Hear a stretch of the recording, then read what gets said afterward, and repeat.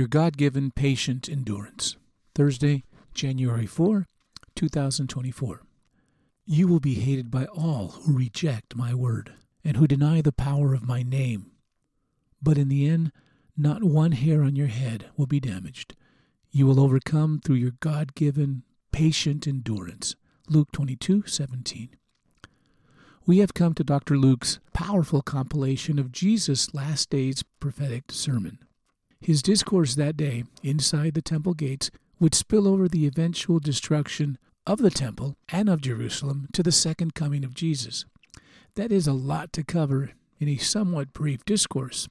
While Luke's compilation is not as detailed as Matthew's recollection, it does present a long-term vision and version of events that will take place across the millennia of human and divine history.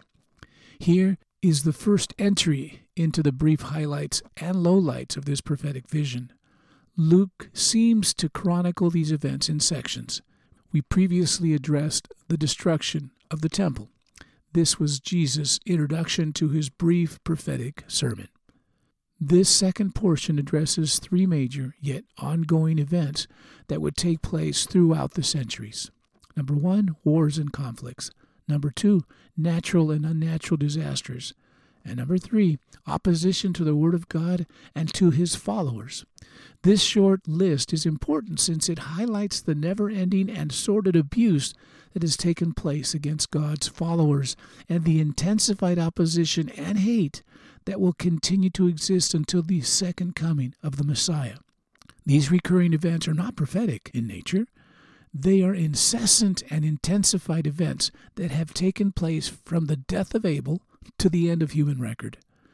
Note the way Jesus explains it during this final sermon in the Jerusalem temple.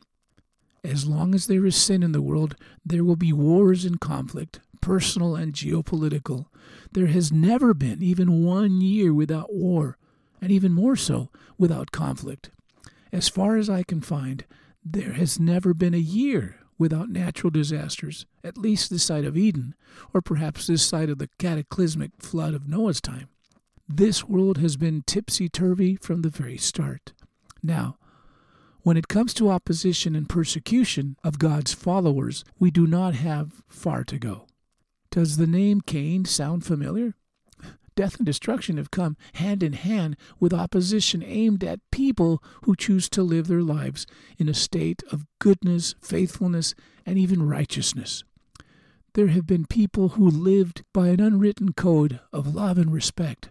My guess is that they were also persecuted on some level. The scriptures say, "You will be hated by all who reject my word and who deny the power of my name. But in the end," it says, "not one hair on your head will be damaged. You will overcome through your God-given patient endurance." Luke 22:17. The portion of the passage that says that not one hair on your head will be damaged needs to be addressed. Given the many thousand martyrs and perhaps even more in the annals of human history, the "not one hair on your head will be damaged" must be a prophetic declaration of the restoration that will be bestowed on all those who suffered in the service of God. In the end, one thing is true. Every follower of God will face opposition and disdain. As the word sloshes slowly and increasingly unsteady, the anchors of morality and the gifts of the Spirit that sustain civility will withdraw. And only the Spirit of God that sustains those who will overcome through their God-given patient endurance will remain. So, be loving, be righteous, be gracious, be humble, believe. God is good. Abba, tumultuous days await us in the future. As it faced those who came before us, keep us faithful. In Jesus' name, amen.